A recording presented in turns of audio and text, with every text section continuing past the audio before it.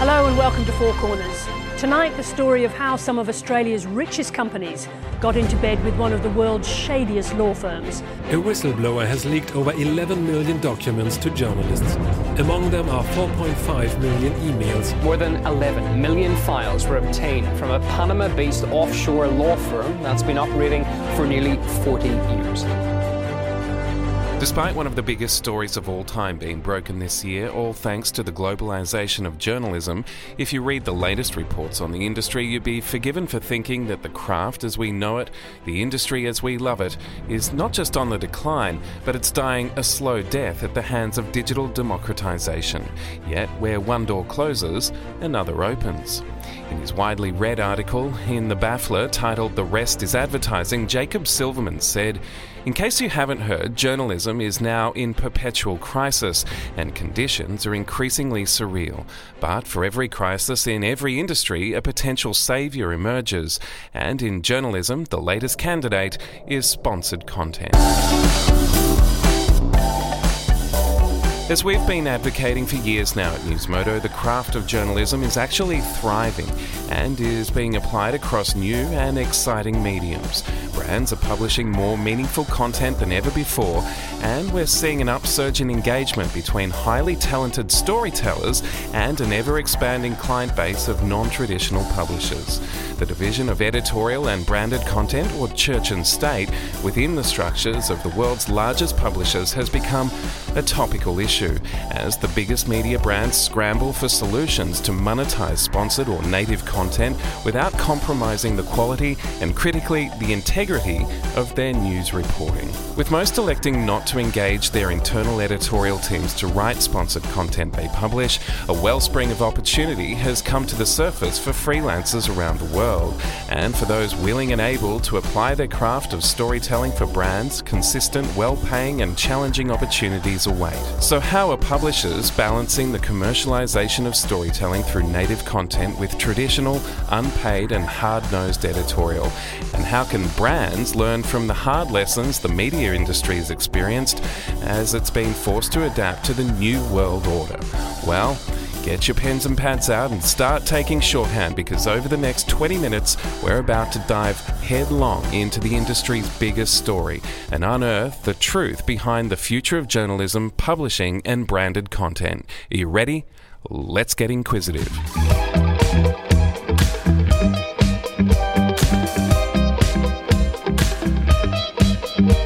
Hello listeners, you're locked into Brand Storytelling, the podcast that challenges the status quo for journalism and pushes the boundaries on branded content. Of course, it's all made possible by Newsmodo, the world's leading brand newsroom. And if you want to hear how you too can leverage a network of 25,000 freelance journalists and storytellers, drop the team a line at newsmodo.com. And as part of Newsmodo's ongoing commitment to support the journalism industry, and in a very special announcement, we've partnered with the peak industry body here in Australia, the Walkley Foundation, for their Storyology event kicking off this week here in Sydney, with a lineup featuring BuzzFeed's Heidi Blake, Storyful's David Clinch and Jared Ryle, the man who leads the International Consortium of Investigative Journalists, the group behind the Panama Papers project itself. It's an unmissable conference for freelancers, and one we have a special deal which we'll reveal for you a little later in the show.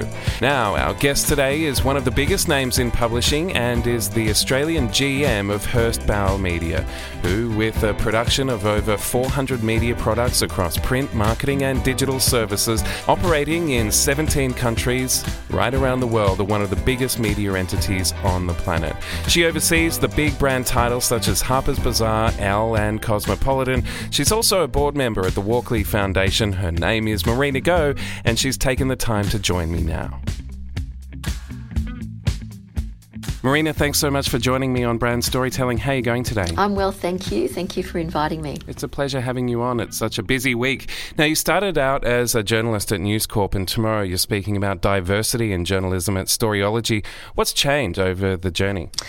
Well, I think diversity has changed, actually. I think certainly there are still not enough women running media organisations. However, there are many more visibly senior women, and I think that's clearly a positive change, but we've still got some way to go. So you would say that that's been one of the trends that you've seen emerge over the last couple of decades. What would you say in terms of publishing right now, the biggest trends that you're seeing emerging from the viewpoint that you have at Bauer? Well, I guess it's the understanding that it's about the content rather than the platform, and what we really need to do is communicate with our audiences via contextually relevant content. And really, the platforms are a distribution mechanism, and making sure that we create the right content to connect with our audiences across the right platform is key. Certainly, one of the biggest trends, and it's been this way for some time, has been video. And recently, on one of my brands, Elle, we actually we're now engaging with a little software business in the UK to create shoppable videos. So it's for us, it's about providing the full service. I mean, as publishers, we just used to ignite the passion, I guess, for our consumers wanting to know more about products, and then hopefully they'll go off and buy them. Now we're finding that we actually have to be further down the funnel with our consumers and almost help hold their hand towards the purchase part, because that's part of the role we play in the lives of our consumers. And is that a big part of why digital is just going from strength to strength? Because in traditional print, it's very hard to do that handhold across to engagement or indeed some kind of purchase decision. Yeah, absolutely. And it's the reason why print and digital need to work very well hand in hand, and we've certainly integrated our brands very well at Bauer, but it's the reason. I mean, in fact, digital enables that extra part of the funnel, I guess, for us with our consumers. So I think of digital as a real positive add-on to where we were with print years ago. And if we get this right, it doesn't have to be a direct competitor. It can actually be complementary. There are still some publishers I know that think of it as competitive media, but it's not that way at all. And is a big part of this push about engaging millennials, given the fact that they're across so many different platforms? Yeah, absolutely. I mean, the millennials are really driving the way we need to think about, how we engage, where we engage, because they are across everything. I mean, one of the challenges, of course, is that you still have limited resources and many more platforms with which to create content for and engage. And every single platform has a slightly different way of engaging. And so, the video content or, the story that we might create for Snapchat will invariably be quite different to something that we might do for Facebook, for a video for Facebook. So, I think we've just had to think very strategically now about our resourcing, and millennials are constantly challenging us, but it also means that we're remaining innovative. And if millennials are in your sight, as they are with our audience, Bauer has a very strong millennial audience, then it does help the innovation across the rest of the business. I think you're at the pointy end of it. Taking off your Bauer hat and just speaking from an editorial perspective and a journalism perspective, given your strong background, I know you've worked in the industry for 3 decades, so you have significant experience across this conversation, and now with the commercialisation of content, it's really quite poignant. Where do you see the line being drawn between editorial and branded content? Is there now a very distinctive line, or is it still a grey area, not necessarily specific to Bauer, but just in general? I think it really depends on the category and the segment, and because it depends on the expectation of the customer. Because, ultimately, the customer will make a decision as to where the line is, and I think for depending on who that person is, the line will be different.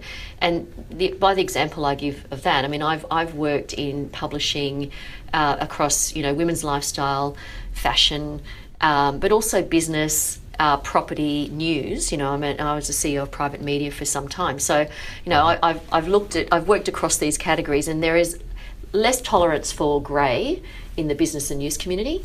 And there's far more acceptance in terms of, branded content being content within the fashion and lifestyle community, and that was always the case. So, even before the internet, even before native content was a thing, I think, with the digital community.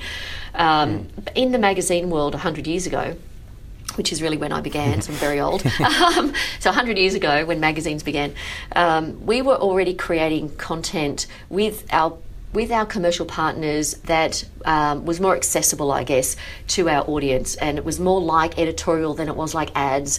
And our audiences accepted that, and in fact, not only accepted it, but actually loved it. And we could tell that they loved it because the engagement rate was high, very, very high.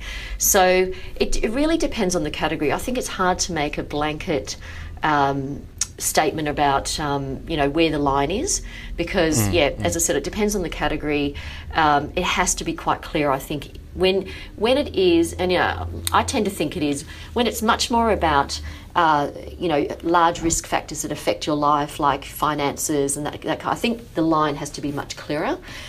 When it's about entertainment and engagement and love and passion, which is what fashion and lifestyle is, I think as long as the quality of the content is well produced and the brands are well produced and they're brands that our consumers are happy to have, come into their lives and to be pushed content to, then I think it's comfortable for them for the line to be grey. And and again, another example of that, which a lot of men in particular find quite surprising. Our magazines, fashion magazines sell much better when there are lots of ads in them. So, I know it seems really hard to comprehend when there's this kind of blocking technology on websites. But to be honest with you, it's the people who love ads and expect that to be part of the content are less likely to block and much more accepting of anything that feels a little bit greyer to other categories. That's a long way of, sorry. No, we are going to dive into this a little later in the show, along with your thoughts on the future of journalism. Speaking of journalism and your role as an advisory board member at the Walkley Foundation, where is that particular organisation at? What's on the horizon in terms of the future for a peak body like that here in Australia? Oh, look, I think it becomes increasingly important actually when there are so many different channels and so many different ways that a person can be called or considered to be a content creator. Because, in the past that was really the domain of a journalist, and a journalist went through training and had, we had our 10 points of ethics and, all those sorts of things. And so I think now anyone can be, I guess, what we would consider to be a journalist. You can be, you create a blog and you're creating content about a subject, which was really what, the domain of journalism. And I think that the role of the Walkleys and certainly, the MEAA and organisations that support journalism are to ensure that there are still some, that ethics are protected. I think that's really important, and that the craft is protected in some way. Yes. But also, we need to progress and accept that there are many different versions of what constitutes a journalist now, and try and work with people. I think it's important to bring these people within the tent, bring them into our organisation, make them feel like they're included, rather than saying, well, we're the journalists and, we're old style news, we've been through the training and you're not. I just think as organisations we have to open ourselves up to wrapping our arms around everybody. And I think that'll be a challenge for organisations like ours, because you do need to rethink then, the definition.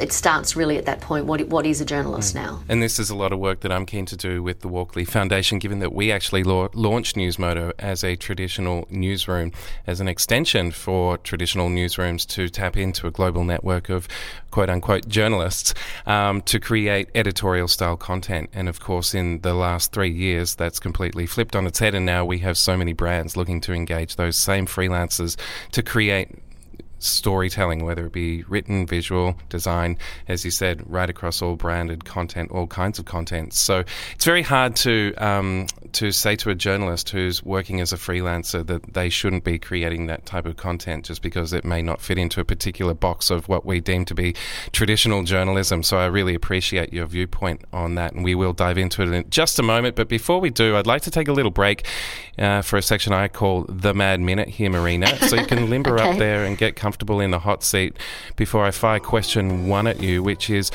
Of course, among many other hats that you wear, obviously, you're also the chair of the West Tigers board. Now, what's the best thing about being involved in rugby? Oh, the best thing is really the role that the sport plays in the community.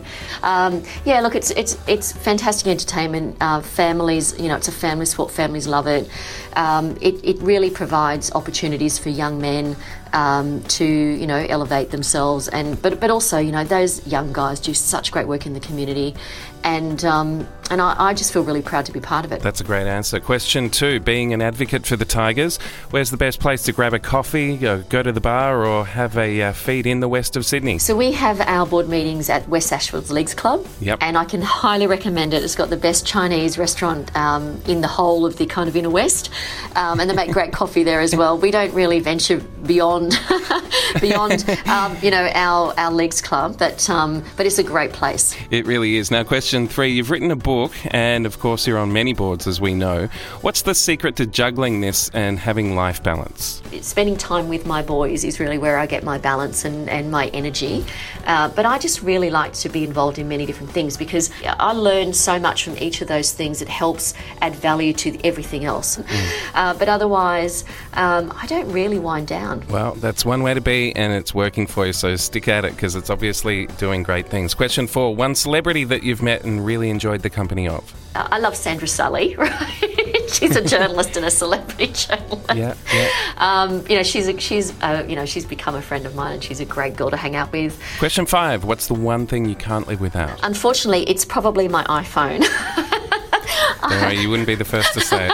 Question 6, you started out as a journo. What's the biggest change? I think the biggest change is really technology, to be honest with you. I think, when I started out, I was working in newspapers and didn't even imagine that, that one day there would be this way to interact immediately with with people. So the immediacy, the responsiveness, I guess, of our audience, it used to be one way. When I started out, it was one-way dialogue. And on that, what advice would you give for young journalists?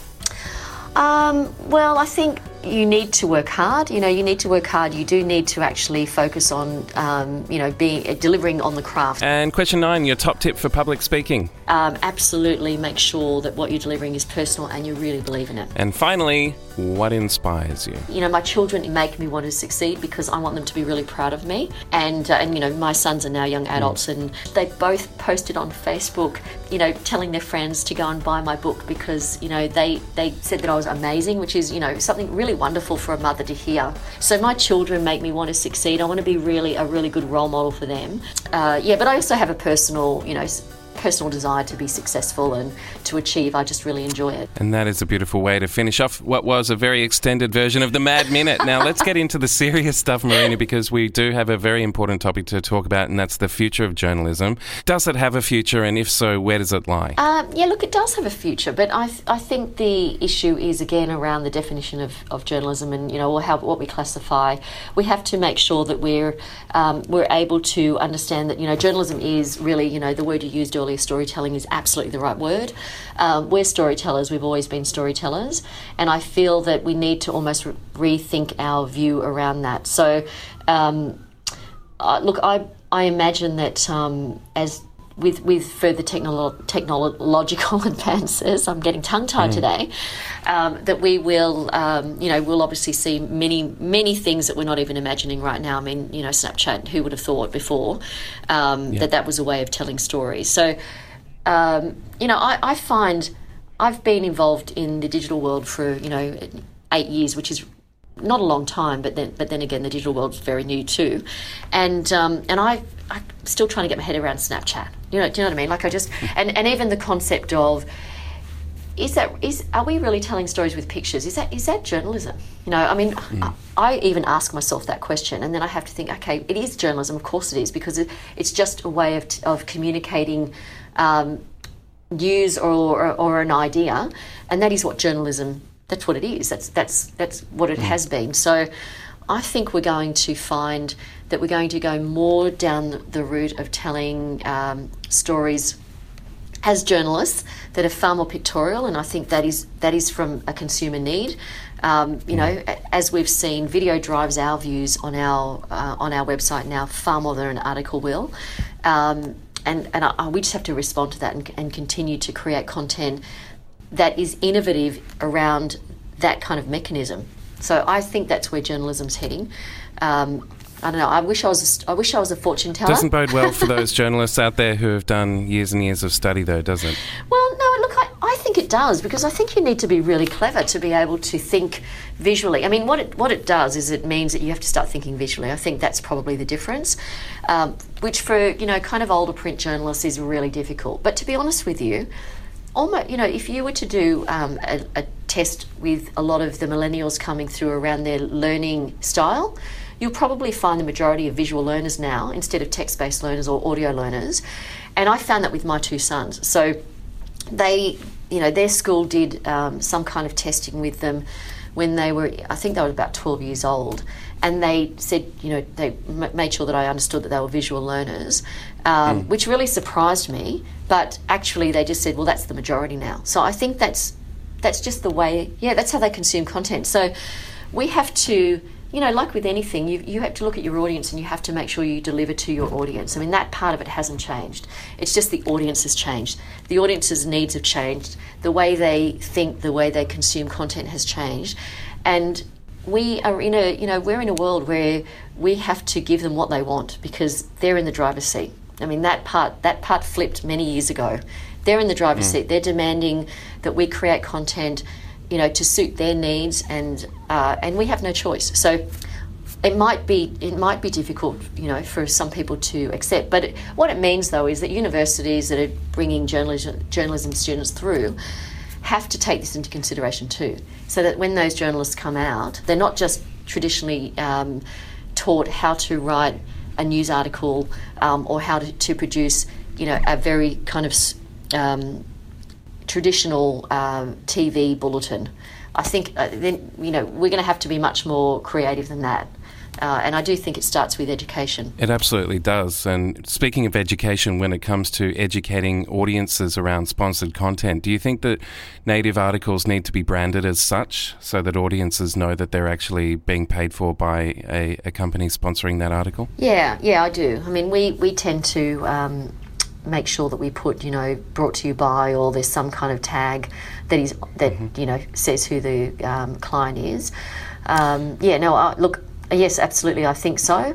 And it's it is one of the areas that if you are not, if you're a blogger and you've not been through the system, I guess, in terms of training, in terms of our rules of ethics, that kind of thing, then you may not know that that's what you have to do. And so very often when bloggers are called out for not doing it, I often feel sorry for them, actually, that they're being chastised via social media for not doing something that they didn't know that they needed to do, or that they didn't know that they should do. It's also one of the reasons why I think the kind of regulatory bodies need to wrap our arms around these people and bring them in and educate them, because it's the only way that as an industry will remain more ethically sound, I guess, than we might otherwise, because it's a slippery slope. It is a slippery slope, and particularly in some fields of journalism, the hard-nosed editorial is very separate to the, as you pointed out, the fashion and the lifestyle and so on, the travel. But there would be journalists within the structure of many publishers who would just refuse, and rightly so, to be producing sponsored content. Do you have a position on asking internal journalists within organisations to do both? Yeah. Look, we do that.